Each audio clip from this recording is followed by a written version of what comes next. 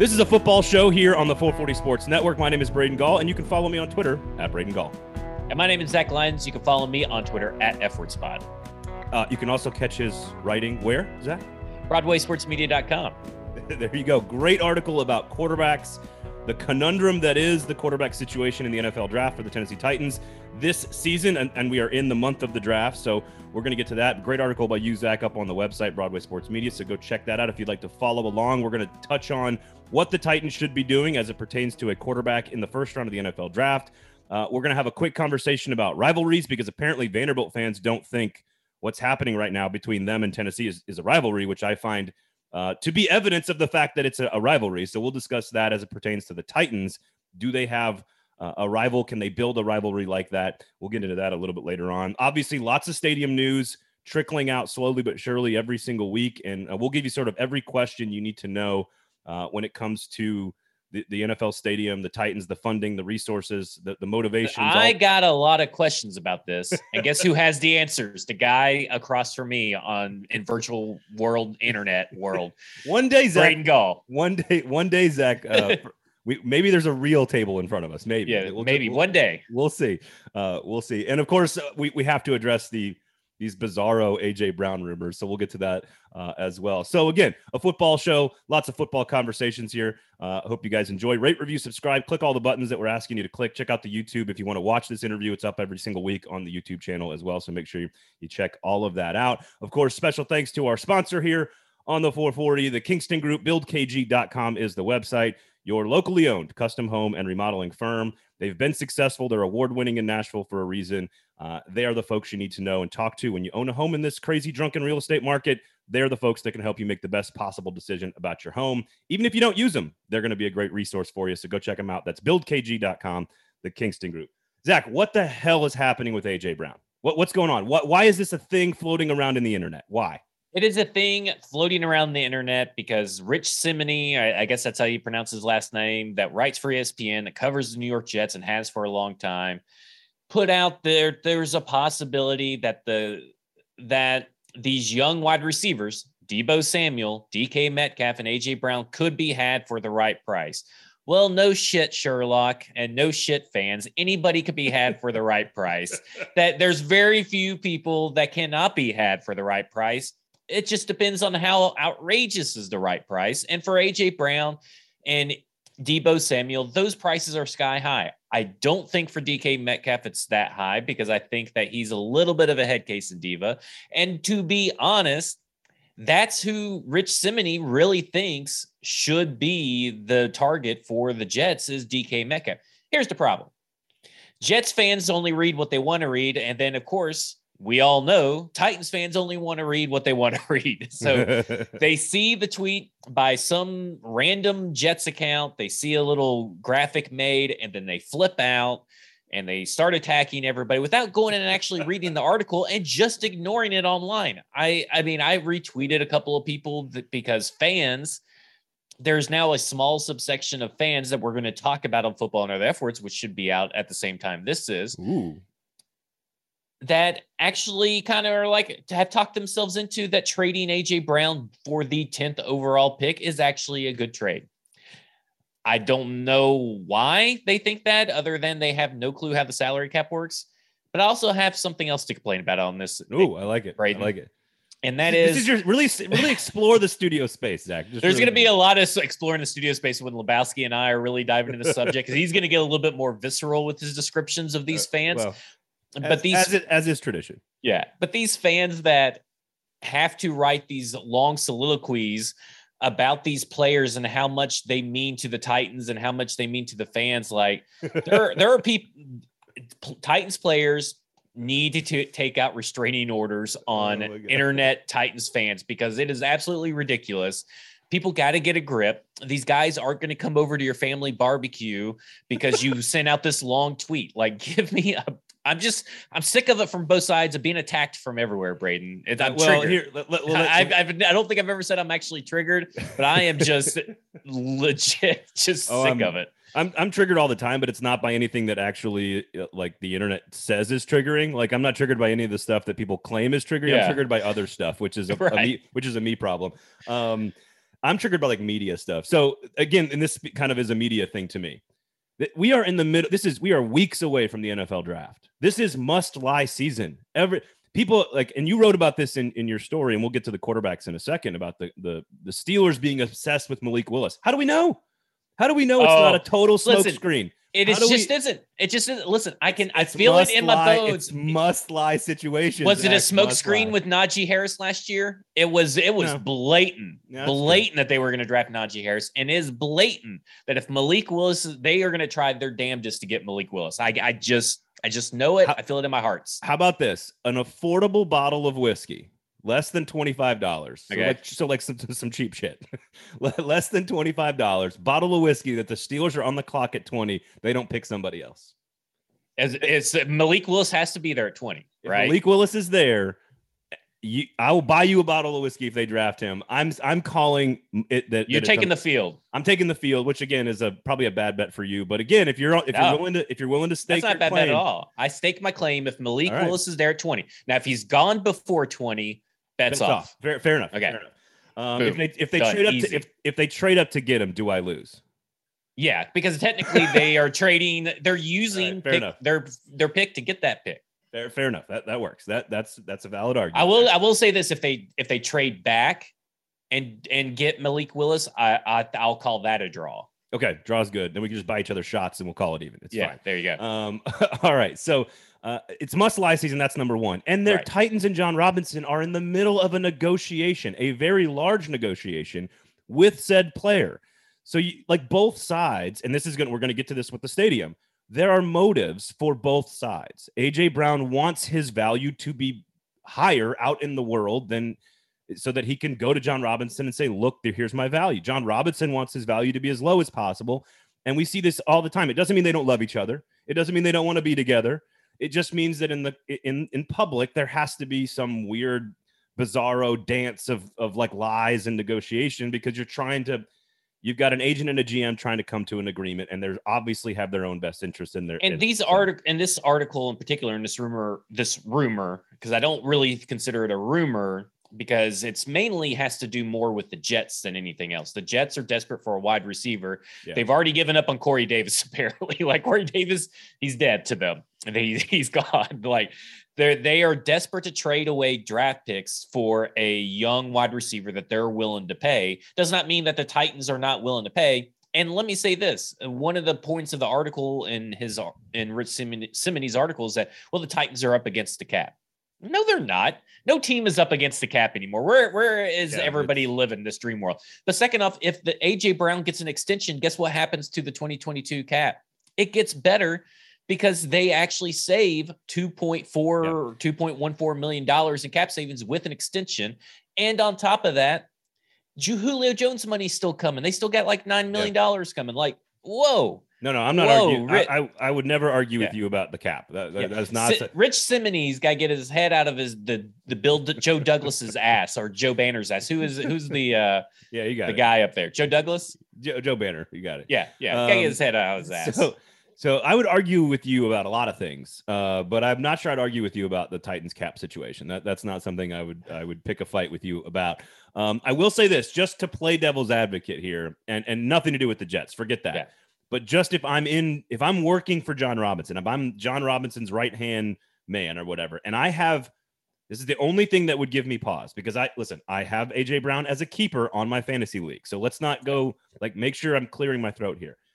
If they have some really interesting medical evidence that the knee is going to deteriorate quickly over the next 4 to 5 years, and they think they've got a really, really clear picture of what that could look like in the future, I could see them trying to get as much back as humanly possible.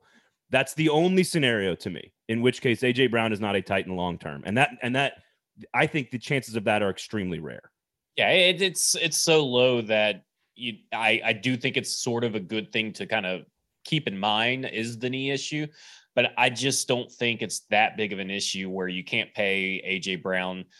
I mean, you're talking about a team that has finally found a pass catcher, and then you're looking at them, and you're already saying they have to draft. A lot of fans have to saying they have to draft a wide receiver in round 1.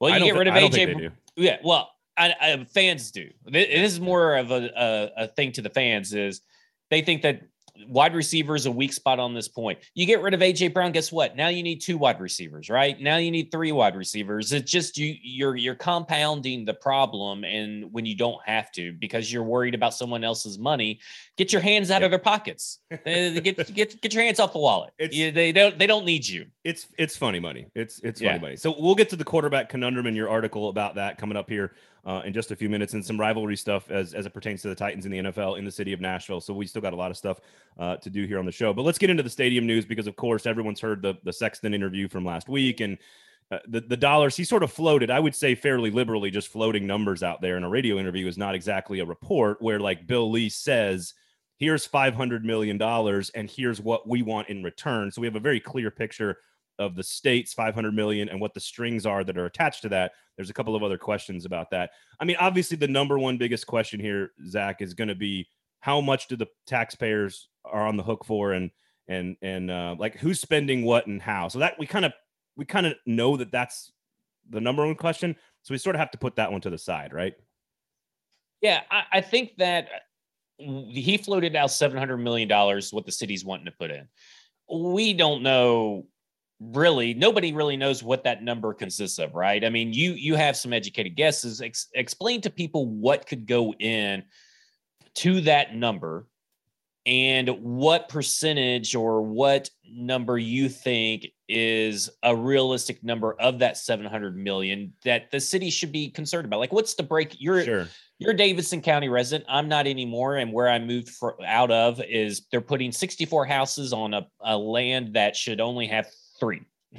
so I'm so glad to be out of Davidson County. But as a Davidson County resident, you have concerns, and you should have. What's the breaking point here? Well, and I want to be clear. Like I have my own personal breaking points, my own personal opinions about the things that I would value. And one of the most important questions is, how does the redevelopment actually, who does it benefit? Does it benefit tourism or local communities? That's a really big one that's going to be very important down the road a little bit when they actually do settle on a financing plan. Let me change it then, because I want to talk about that. You know, you talk about tourism and all that kind of stuff. Obviously, this helps with tourism. What is your concerns about the benefits in between those two different things you named? So there's a lot of questions. So there's two largely, there have been 2 different ways for development to help people in general, broadly in general. It can help sort of businesses in Nashville in particular, downtown. It can help businesses. It can help tourism. It can help incentivize building and development for people to come in from out of town and spend dollars in our market, which is how we've largely built our city.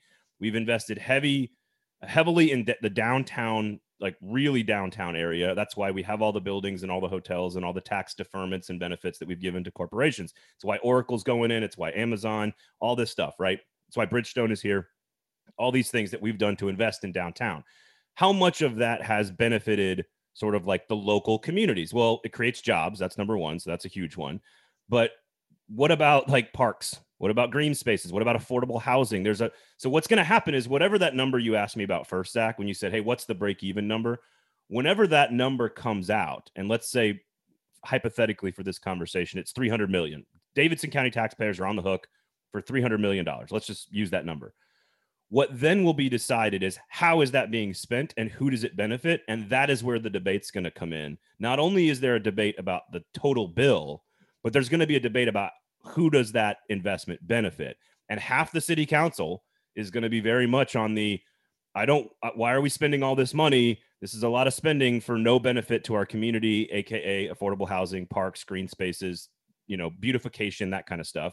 The other half is going to be largely corporate interests that are going to say, no, stadium is hugely beneficial to a lot of corporate partnerships. We need development. Tourism dollars matter to the cities and the growth. And they're both kind of right. It's just which side are you going to be on? If that number is 500 million, I guarantee there's a lot more people on the this doesn't benefit us side of things. Yeah, right. If it's 100 million, there's probably a lot more people on the this definitely benefits us, right? So that's sort of the dynamic at play. What you need to know about the 700 million, and from what I've been told, is roughly, this is an estimate here, roughly 200 million estimated has already sort of been voted on and quote unquote paid for, right? They voted on some legislation about 18 months ago, 2 years ago or so, give or take, that was going to reroute some tax dollars to help renovate Nissan Stadium. That's already been voted on, and it's already sort of quote unquote approved. So it's already in the budgets. So that doesn't even, like, of that 700, 200 of it estimated is sort of already been earmarked and sort of taken care of. It's kind of quote unquote off the books, if that makes sense. So we're down to 500 now. So we're down to about roughly, and I think that number that he floated is wildly irresponsible, to be honest with you. Right. Because there's no way to know how much we're going to pay for it, how much is going to be hospitality and tax redirects, we don't even know the total cost of the stadium yet. All these are estimates on the top end, because construction costs and labor costs could change that bill pretty quickly. So that's number one, is like, you have to understand that some of that's already paid for. So it's not new spending by the city, which is a good thing. Then the rest of it is going to be largely driven by rerouting revenue streams that right now don't exist. So if you read an article that says 60% of Buffalo Stadium is public and 62% of Nashville Stadium is public, that's totally disingenuous. You've got to know the differences between public spending that comes out of a budget that affects education and traffic and commerce and trash and like all the things that keep the city going, and a budget that creates itself. Does that make sense? Like, right. if you have 6 hotels and 4 apartment complexes and 42 restaurants down there, then, and all of that's going to generate its own stream of revenue that's going to pay for the stadium. If that stuff doesn't exist and you vote it down, well, there's no revenue stream at all, and there's no development, and that money doesn't affect the budget. So that stuff doesn't really count as quote unquote public spending, in my opinion. So I agree with that, because I don't even think I like the term or the generalization that public spending, I guess, really the vibe it gives off. Because to me, when people say public spending, that means, well, the citizens are paying for it in some form of fashion, not that the citizens are paying for it getting beers and listening to songs at Robert Western World. I mean, to me, it's about, okay, I'm looking at my tax bill, or I'm filing taxes, or I see this goes up or this goes up, or I'm having to pay a little bit extra here. That's what it sounds like to me. And so that's where that 700 million really jumped out at me when he talked about, because first off, the Dave Mandis didn't even follow up on that little remark. And then nobody on the radio was really talking about it either, which is crazy. Don't get me started on interviewing skills in this situation. Yeah. So again, I just think you have to have context behind quote unquote public as a term. There needs to be, is it new self-generating revenue streams, or is it coming out of the general obligation budget, which we have set for the city as a certain amount, and that is responsible for all of the things we need to do as a city? And if you come, don't forget tourism dollars go into some of this stuff as well. So if there was a vote for anything over $100 million to come out of our budget in the city, I bet you it fails. To me, that's why all these redirects and reroutes and is how it's going to be so effective, and why you can sell it to people. So a couple other questions. What are I was about to say, besides money, what are the questions that these people of Davidson County need to be asking themselves? So why is the state coming out first and foremost to put this ahead of, and this is a couple of different questions, which is one of them is what role does the Republican National Convention play in all of this? And let's just, we know this for a fact, that the mayor's office, John Cooper, and the governor's office, Bill Lee, aren't particularly close. They don't particularly get along. And one of them wants the RNC desperately, Bill Lee. One of them doesn't, John Cooper and the mayor's office. I am assuming that some of the strings that are attached to that $500 million, not only is it need to be location of the stadium, right? Parking lots A through D, a retractable roof, which I think is all smart business by Bill Lee and the governor's office.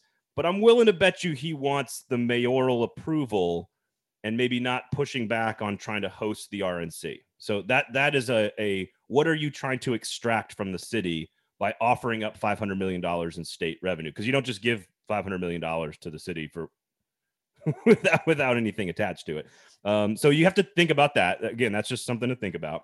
The information war on this is fascinating.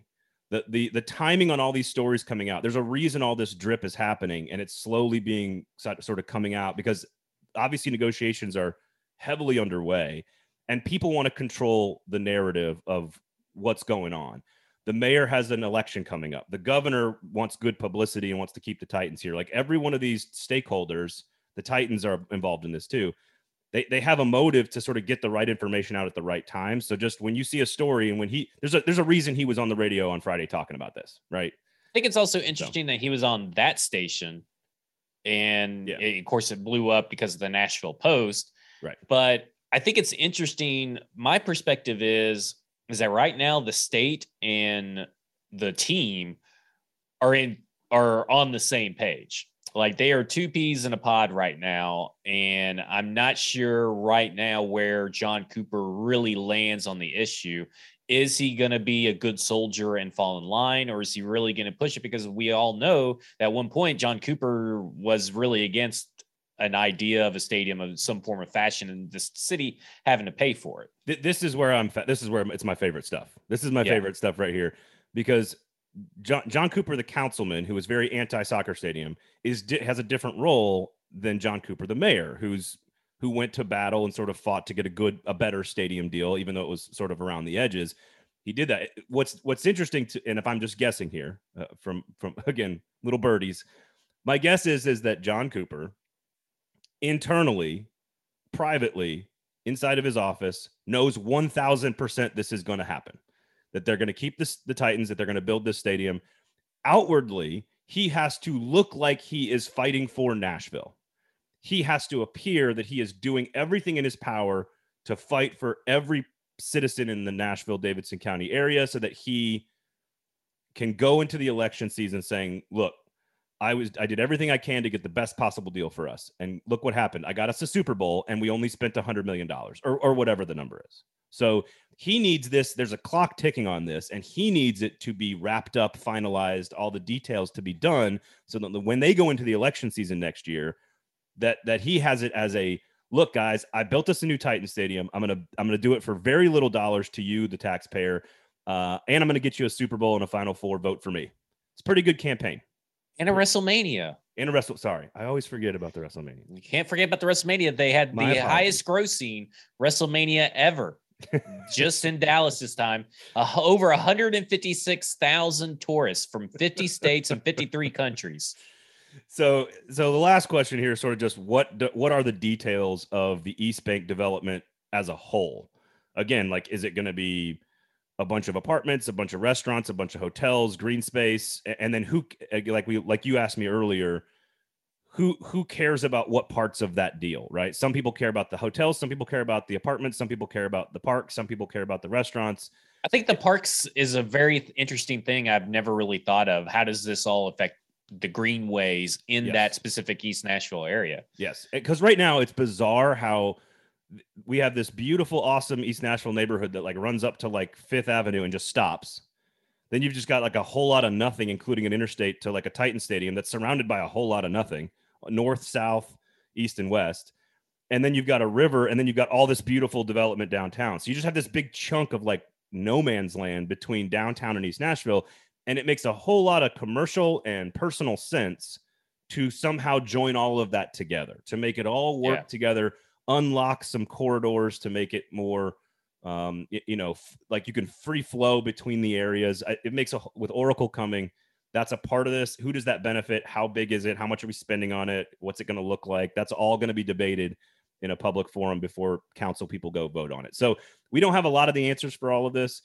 I said it on yesterday's show, Zach. If you can start this negotiation with 1.5, 1.6 billion in funding already in your pocket, if you're John Cooper, for a stadium that could cost, let's say, $2 billion, and all you got to do is figure out how to close that $400 million gap with some public and some tax reroute, I think you're already on the verge of an extraordinary deal for the city of Nashville. And I think that's the most important thing. There's a lot of questions, but that's the most important thing in my opinion. It'll be interesting to see how this all comes to fruition. It's going to be a fascinating story to follow from a city/business standpoint. Like for me, I'm looking at from the business side of things, where is there really any big dollar amount that's too much to really for the city of Nashville not to bear? Because with so many people coming in, month after month, day after day, year after year, moving to Nashville, it's just going to eat away at any kind of taxpayer load, I feel like, right? I mean, at some point, it just all balances itself out, and I'm just so fascinated by it. I think you're fascinated by the government side of things, but I'm fascinated by the business side of the aspect. No, it is so if the only thing there's no story in like our world, sports or otherwise, that combines like media strategy, political strategy, business strategy, and sports strategy all into one story. And that is what stadium building is like my favorite thing in the world. Like it's because it's all of those things, because you need messaging strategy. You got an election coming up. You got businesses. You got it's just I love it. I love everything about it. It's like catnip for me. So yes, if you build it. Well, it's funny when you talk about the media side of it, because I'm Googling about Atlanta's Mercedes-Benz stadium and everything that happened around them building that, the numbers and all this stuff. It was all reported mainly in the first Google page is mainly the Miami Daily Herald reporting about something going on in Atlanta. Like when this stadium starts going on, remember everybody was talking about the Raider Stadium, SoFi Stadium, in all parts of the world. People are going to be, again, talking about Nashville in all parts of the sports community. Well, there's a former Tennessean reporter that has been tweeting a lot about the comparisons between I saw that. Buffalo and Tennessee. And while there are some media folk in this town that have some issues with him, I personally don't. But I do think, again, he's somebody that tweeted the public numbers next to each other. And I said to him, I said, those feel a little, you're missing context here with those numbers. But you're right. Every single market in America is going to be paying attention to what Nashville does. Here's the other difference between Nashville and Buffalo. We're not going to lose the team, and we're trying to get a Super Bowl. Like we're attaching it to development that is not football related. And that is something that is so important to remember, that Buffalo has no chance at. They're not putting a Super Bowl. They're not even putting enough seats in the stadium. Like, what are they even thinking? Like, even if they wanted to come and do, even if they decide to do a dome at some point, or throughout this process, if you don't have a certain amount of seats inside your stadium, it doesn't even matter if you have a dome or retractable roof. You have to have the seats. What idiots! But the city of Buffalo and this whole, I hate everything about that team. So we'll wrap this up and we'll move on to the quarterback conversation, because I think the key here is we're still probably weeks, if not months away from finalized details, but that there are 6 or 7 different places where money is coming from, how that money is going to arrive, and then again, how it is messaged. And I think it is incredibly important for media people in this city. And I do not think I heard any of this on Friday. I'm not calling anybody out specifically, but it is important that if you care about this, that you have to go to probably some political sources and some other places to get all the details, so that, because I'm not sure all the sports people in this town are equipped, let's say, to handle all of these details. And it's a lot of complicated stuff, and we're not going to know those details for probably another couple of weeks or months. So just keep your ear down. I'm assuming there's going to be a pretty constant drip of information coming out over the course of the next 5 or 6 weeks. And then all of a sudden, we're all going to wake up one morning, there's going to be a proposal, and then off we go to debate it.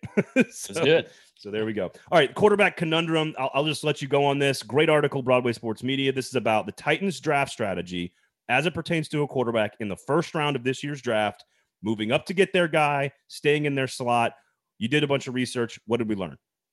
The biggest thing to take away is that as long as the Titans don't draft a guy that's not one of their guys, the Titans can't make a wrong move or at this quarterback position. That is the only wrong move at this quarterback position for the Tennessee Titans in this draft, is settling for a guy you didn't really want. You in a draft, I think it was the Matt Ryan, Joe Flacco draft, if I'm not mistaken. Weren't they drafted at the same time? It was something like that. There were two quarterbacks that were drafted. Baltimore traded up to get Joe Flacco. Yeah, and then there was J.P. Losman, who was down there, and he was like, the Bills had traded back, and then the Bills were like, oh, crap, we don't have our quarterback. Let's just draft J.P. Losman.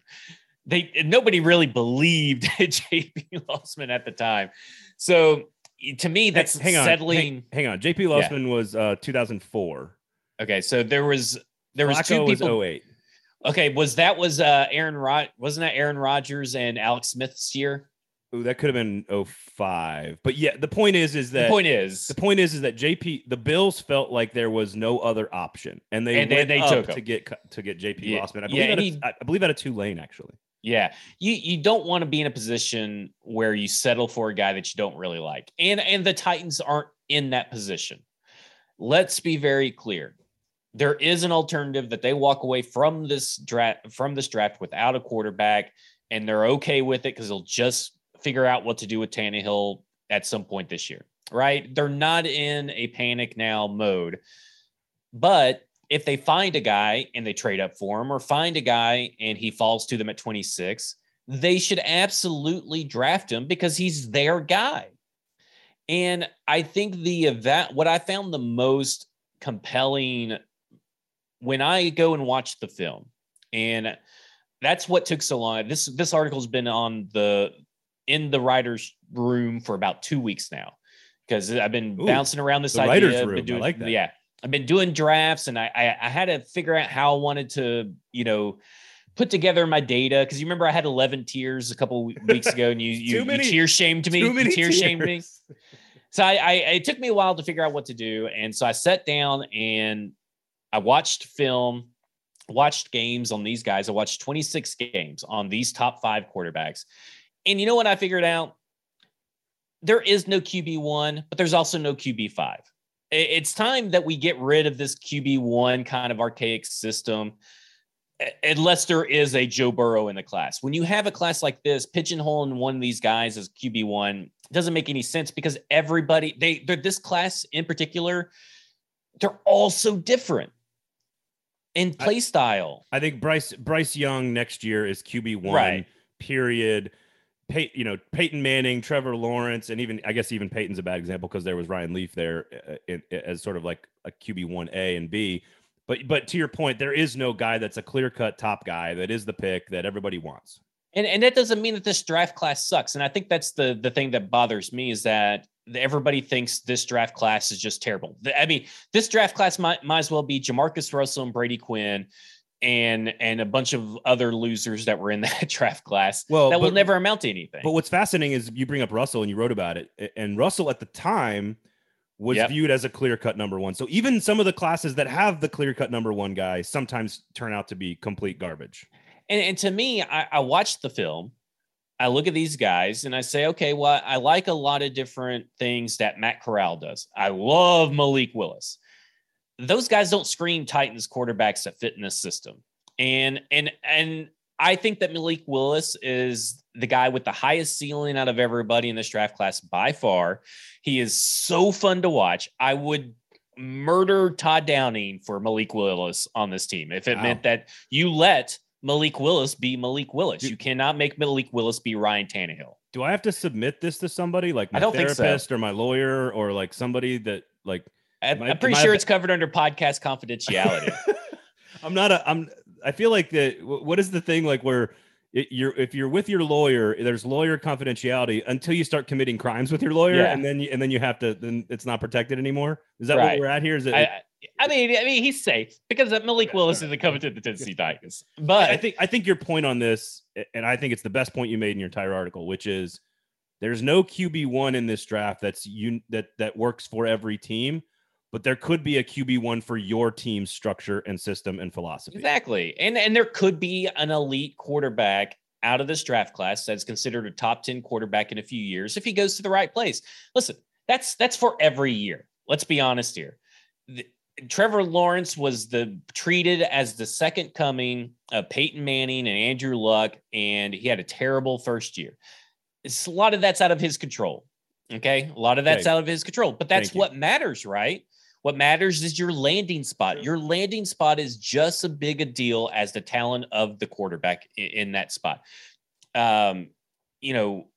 You got, if you look at Josh Allen and you look at Deshaun Watson, you look at Patrick Mahomes, none of those guys were considered the best quarterback. And they were kind of considered just guys that are projects that maybe work out. Well, they found homes with teams that loved them and knew that, hey, these guys I can work with, my staff can work with, we can build around them, let them be who they are. And those are 3 of the best quarterbacks in the NFL.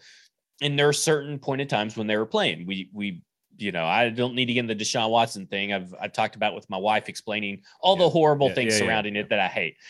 But pre-draft evaluations on those three guys were very similar to a lot of the pre-draft evaluations on these guys. And I think that, you go and watch the film.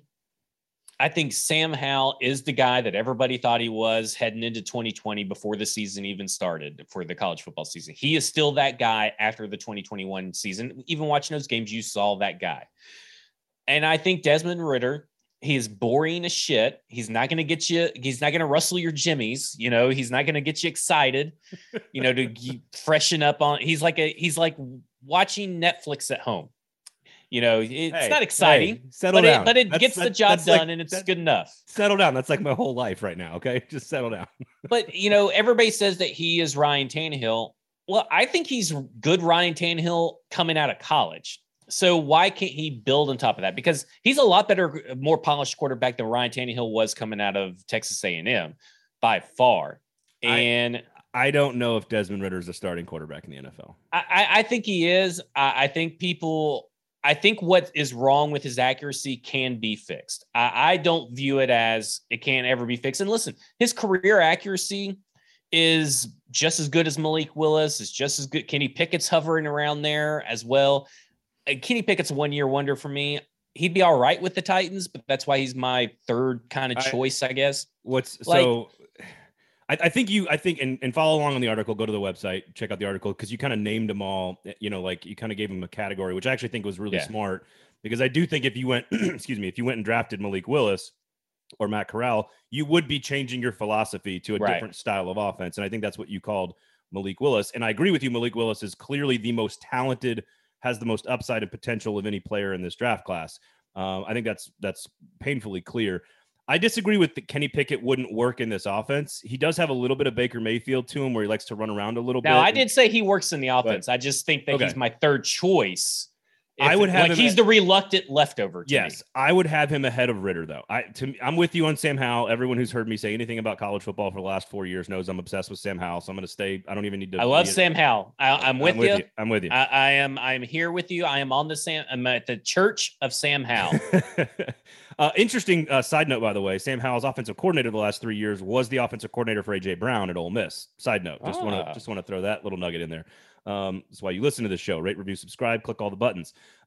So I think I would have Pickett ahead of Ridder, and sometimes there's some specific reasons why I like Kenny Pickett. Sometimes there's specific reasons why you like a player. I just think Sam Howell's arm is the best arm in the draft from an accuracy and strength standpoint. And I think his mechanics are so agree. good. And he's way better athlete than people give him credit for. He can run around. I fully agree. So I'm with you on Howell. The thing about Ridder for me, and this, unfortunately, this is like what with Hendon Hooker to me. Like I look at Tennessee fans texting me all offseason, like, "Oh, I'm worried about Hendon Hooker going. Oh, he's coming back. He's coming back." And I was like, "Where was he going?" I don't see an NFL quarterback when I watch Hendon Hooker play. I see a really good college quarterback. That is what I see with Desmond Ridder at Cincinnati. I see a really good college quarterback. I do not know if I see an NFL player. Whereas I think Kenny Pickett could step into this offense for the Titans and keep it going at pretty much the same clip. And if he takes care of the football a little bit better and kind of stands in the pocket and goes through his routines, that's the key to me. I don't think he can do those things. I don't know if I have the faith that he can do the things, and I don't think he does a lot of stuff pre-snap, which I think Desmond Ridder does. It translates really well to the NFL is the recognizing the defense. But I'm all in on Sam Howell, and I think that if you put a gun to my head and said, what quarterback do you absolutely want the Titans to take? They're taking one, but you get to choose. I'm going Sam Howell. Now, you ask Mike Herndon at Mike Miracles, he's going Desmond Ridder. You ask other people, they're going Kenny Pickett. That's just what's great about this draft class. I think in 5 years, we'll still be talking about the quarterbacks in this draft class in some way or another as a case study. I just think it's a great case study. No, I think that's the right way to phrase it. It's a case study in sort of evaluation and offensive philosophy and all the different things you've talked about and wrote about in the article. Here's my thing. I know Teron Davenport's big on Desmond Ridder as well. I think the Titans are big on Desmond Ridder. Here's the difference between all these guys. I think if you want Willis or Pickett, you're going to have to trade up. Right. If you want Sam Howell, you might be able to get him at 26. It all depends on if the NFL soured on him the way the media soured on him. And I'll be honest, I don't think they did. I'm with you. I would be very surprised if people that get paid to do this for a living soured on Sam Howell. Yep. From going out and watching his Clemson tape as a freshman, and then all the way down to the last game I watched was Notre Dame in 2021. And I saw 2019, 2020, 2021, Sam Howell. They're all the same guy. I'm telling you right now, they're all the same guy. I would say the idea is that hopefully he falls to you at 26 and you can get him without having to move anywhere. I think you can get, if Corral and Ritter is your guy, I think you can actually move back. Now, one final question here. I actually would not want to drop out of the first round. I would want to trade to like 32 because what you want is that 5th year of the contract under a cheap, quote unquote, cheap rookie contract so that you can do all of the things you want around him on the roster before you have to give him the, again, in a perfect scenario, a $200 million contract or whatever like that. The hope is you draft a guy that's good enough for that. Right. And so I think you can get Ritter a little bit later. I think you can get Corral a little bit later. I think Howell's going to be the guy that sneaky moves up boards. And if Pickett's your guy, you got to go up and get him. I think that's my guess. Yeah. The thing about this draft in particular that is kind of confusing is in the situation, you can't go to 32, right? Because because the Detroit Lions are there. And I'm telling you right now, the Detroit Lions are not taking a quarterback at 2. And they're not taking Malik Willis at 2, first off. If they're going to take one, it's going to be someone closer to Jared Goff, like Kenny Pickett or not really Sam Howell, but someone that is more quarterback ready. Like, I feel like Kenny Pickett's the likely choice, but why would they take one at 2 when they already have Jared Goff?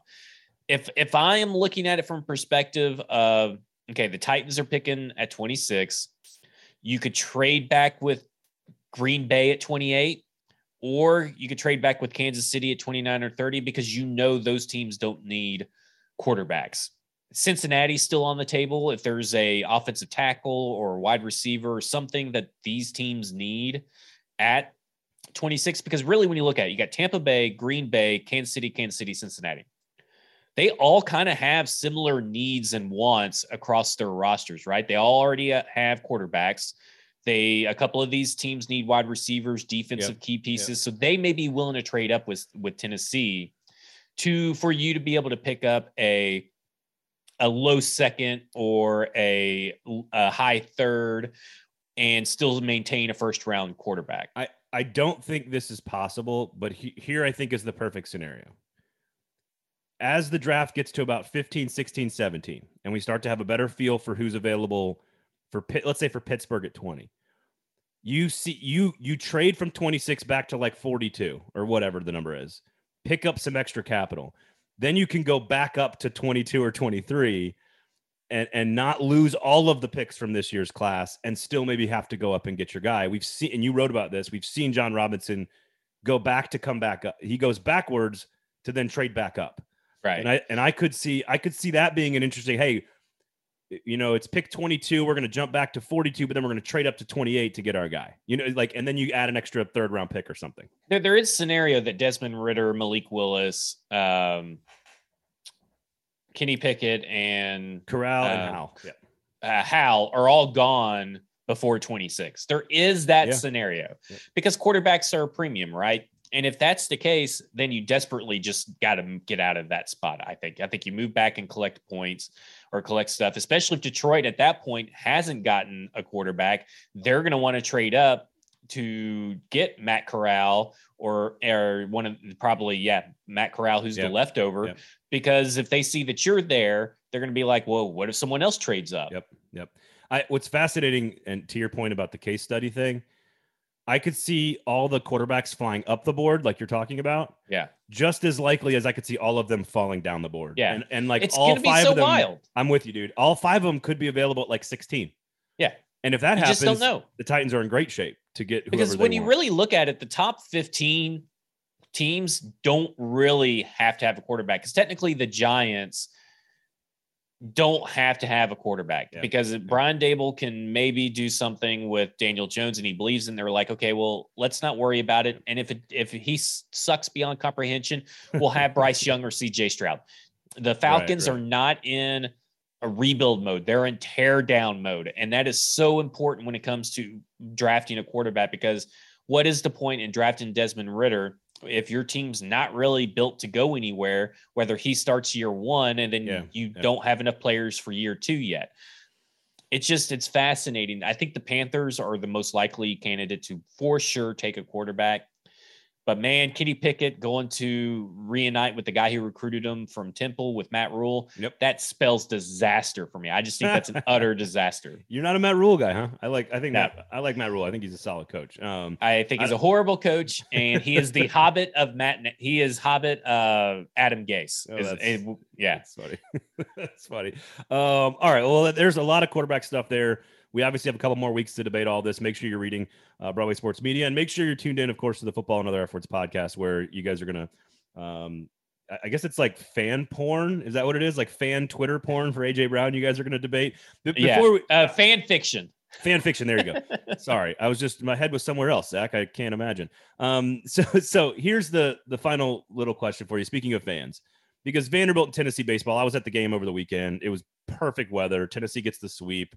It is developing, in my opinion, into one of the great in-state rivalries. I think it's one of the best rivalries that's come out of nowhere in the last 2 years in all of college baseball. As a big college baseball fan, I know not a lot of people care about it, but I do. And I just love the cultural animosity between the highbrow, pinkies up, tuxedo-wearing, martini-drinking James Bond Vanderbilt people and the Chevy driving, natty light keg drinking, mullet luging, kick in the back door. We have no clue how to act because we've never been to this party before, Tennessee.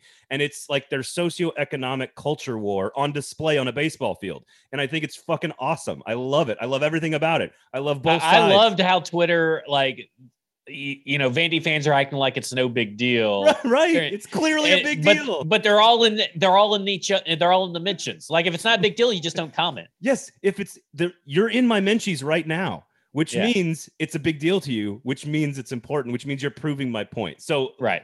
I love everything about this. Not just, I love the Vandy side of it. I love the Tennessee side of it. Vanderbilt is really good because of who they are, and Tennessee hates them for that. Tennessee's really good because of who they are, and Vanderbilt hates them for that. And they're both very different, and they represent their fan bases like literally in how they play the game of baseball. I think it's wonderful. I think it's awesome. I'm here for the petty. I love everything about it. I'm with you. My question is, after Jim Irsay's comments and the Titans, we know they're sort of this new fan base in less than 25 years. And the Predators have a little bit of a rivalry with Chicago, and you play playoff series with St. Louis or Anaheim, and you build a rivalry. I know the Ravens thing has always been there for us as a city with the Titans, but I really think there needs to be something more. Like, I think that the Colts, because so many people in Tennessee loved Peyton Manning, I think it stopped the Colts rivalry from developing into what it could be today. And I think hopefully we're going to start to see the animosity and the vitriol build between the Colts and the Titans. Is that the number one possibility for a deeply rooted, hated rival for the Titans? I think it's the easiest path, because right now this is the first time in a long time, and I think this helps the rivalry where both teams are actually can compete with each other.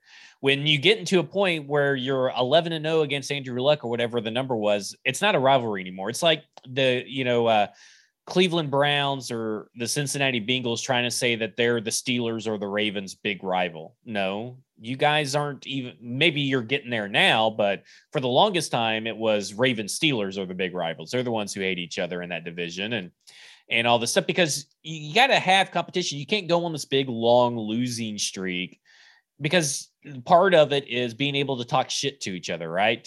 You can't talk shit if you're the one always losing. I mean, you can, you just are going to. I think in the NFL and professional sports, the teams need to be good. Yeah. I think in college, it's different because you have literal proximity. Like Nashville is a Tennessee Volunteers market. Yeah. Like it is full of Tennessee Volunteers fans living in and amongst Vanderbilt fans. Like I think college is I don't think you have to be competitive on the field to have a really great college rivalry. I think you kind of do in the pro levels. I think you sort of do, because I got in this discussion with Austin Stanley the first time we've ever interacted with each other. I think I was on A to Z, or maybe I was on Buck's show 4 years ago. And he said that, well, what do you think about the UT Alabama rivalry? I said, what rivalry? I said, you guys aren't even on our radar. I mean, Auburn is a rivalry. Iron Bowl's a rivalry. You guys aren't even relevant in the football world at the time that we had this conversation. Right. So you're not even on the radar. So like, to me, I think it needs to be a factor a little bit, but you get a little bit of a leeway, a little bit of a time frame because of historical proximity and the history behind it runs a little bit deeper. I'm here for a Buffalo Bills rivalry. You got the Music City Miracle. Okay. The fans love talking shit and visiting Nashville. They always talk shit to us. We talk shit to them. I think that there is a budding rivalry here for Buffalo Bills to be, and they're both very good. So I think this is it's something we all need to be in on, is trashing the Buffalo Bills as much as possible. It is really important. You don't have to necessarily be even competitively, but you do have to play in postseason games to build history like that. And regular season games too, because they're playing regular season games. They're going to be playing again this year. But they're what, 4 or 5 years running now? And what might help the Titans in developing some of these rivalries, because like the Ravens thing is actually quite random, to be honest, right? Like it just sort of like it's Eddie George and Ray Lewis. Like that is where the rivalry stems from. And that's a great starting point, but it's petered out. It's petered out. It's very random to me that like 3 of the last 9 playoff games were between the Ravens and the Titans, like, or whatever the number is. Like that, to me, that's just sort of a random occurrence. And there's been really big games, right? We go up there and upset them. They come down here and upset us, and all that kind of stuff. And I think that's interesting. I think one thing that will help the Titans develop these rivalries is what you just said about Buffalo fans, and that's all fans. All fans are going to want to come here, and if coming here it ends up with a bunch of fans hungover and sad at B&A on Monday morning, like that's going to build animosity, because Titans fans are going to like. I want a camera at B&A on Sunday mornings after a big takeover, Steelers, Bills, Packers, whatever, Chiefs. They come in here and they get beat. I need a live cam shot of like the Southwest Concourse at B&A. Yeah, I need it. I want it. I love it. You want some more of it. All right, Zach, where the website, the pod, the Twitter feed, what you got, man? Tell everybody. BroadwaySportsMedia.com, Football and Other F Words is the podcast, at football or at F Words Pod. And our podcast is everywhere. And you know what's good is that we're in the middle of draft season. I already got the quarterback conundrum, which is up. I'm going to do your favorite thing, and I'm going to do a mock draft, Braden. Oh God. But listen, it's different because it's a multiverse look in. I look at 3 different timelines for the Tennessee Titans if they were to take a quarterback. If they were to trade up for a quarterback, stick and pick, and trade back and get the quarterback that they want. So something a little bit different other than, I like this player, I'm going to put him here, even though he's probably not going to be there, which is usually what you get in mock drafts for, surrounding the Tennessee Titans. Derek Stingley at 26. I love it. Yeah. And then I'm also going to do this thing called two-tone blue chip players, which are prospects in this draft class that just scream Titans culture. Cole Strange. Yeah, Cole Strange is one of those guys. Like, he just screams a Titans player. You know who screams Titans culture? Zion Johnson. Yes, he's on my list. Desmond Ritter's on my list. A couple of different guys. So make sure you're checking out the website, BroadwaySportsMedia.com. Of course, Football and Other F Words at F Words Pod, all that great stuff. You can get to me at Braden Gall. BuildKG.com is the website for the Kingston Group, our title sponsor on the 440. If you own a home in Nashville, you need to be talking to them. They'll give you great information and insight onto how to manage major financial decisions that you're going to be making with your house. The quarterback conundrum, the stadium information, fandom, AJ Brown, all that great stuff today on the show. Excellent job, Zach. Always a pleasure to hang out with you. For Zach, my name is Braden Gall. Thank you guys all for listening. This has been the 440 for Tuesday, April 5th.